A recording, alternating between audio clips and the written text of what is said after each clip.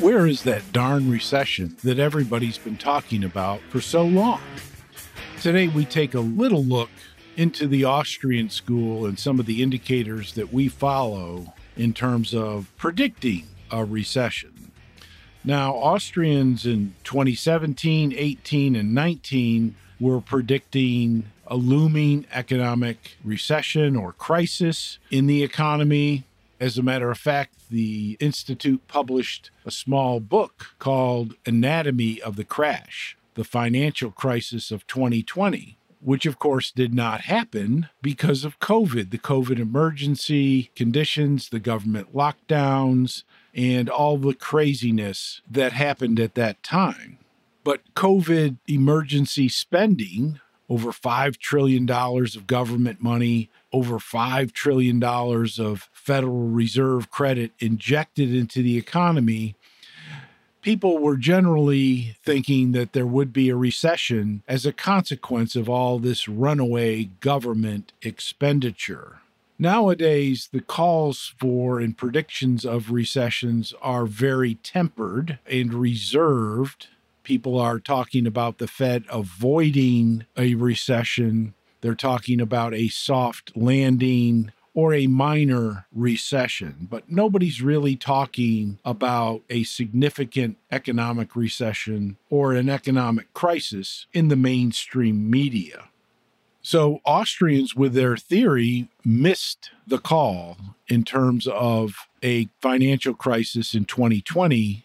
The circumstances are obvious, but I want to point out that that's always the case with Austrian predictions, is that they're always subject to changing events and policies that can make their predictions backfire, at least on a statistical basis. GDP can be influenced by massive government spending, and investment can be influenced, changed, altered by massive increases in the amount of credit that's being injected into the economy. But now, where do we stand right now after the Keynesian COVID bonanza of government is largely over? They only have $400 billion left to spend. So what we've seen is that the Federal Reserve has increased interest rates significantly after a very long period of zero interest rates and quantitative easing. We've seen major regional bank failures. We've also seen recently a decline in corporate earnings, corporate profits, indicating recessions coming our way.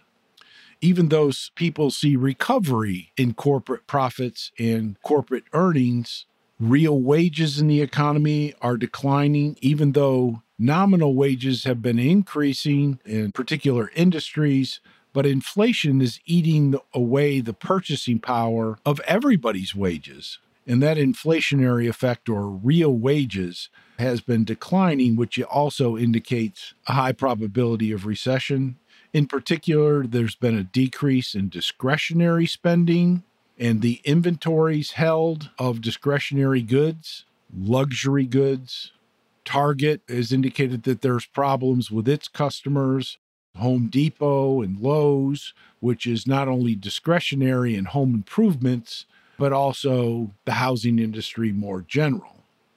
There's been a decline in real GDP, not very much so far, but if we take a look at the leading economic indicators, they were up over 10% in 2021. They came down and hit zero during 2022, and now they're at negative 8%. So the leading economic indicators are declining, and while it's an inexact measure, it does indicate more likelihood of a recession happening. Americans now are back to the level of the housing bubble in terms of the percentage of American adults who own stocks or stock mutual funds. So we're fully reinvested. And of course, real estate has greatly expanded over the last couple of years. So the investment side, the male investment side, is up there. And housing prices are still 50% higher than they were during the housing bubble. And as I said, gross domestic product, or the measure of the overall economy, it's sort of stabilized. It hasn't gone down drastically. It's not going up drastically. But there's been an additional $1 trillion of increased total government expenditures in the economy over the last year. So the fact that it's stabilized and hasn't turned down that much is not very reassuring. So while the mainstream media tends to paint a very reassuring picture of the economy going forward, and as Federal Reserve officials try to downplay the destructive capacity of their own actions and try to paint a rather bright picture of the future, the indicators that many Austrians look at have turned down already and are painting a picture of a recession, if not an economic crisis.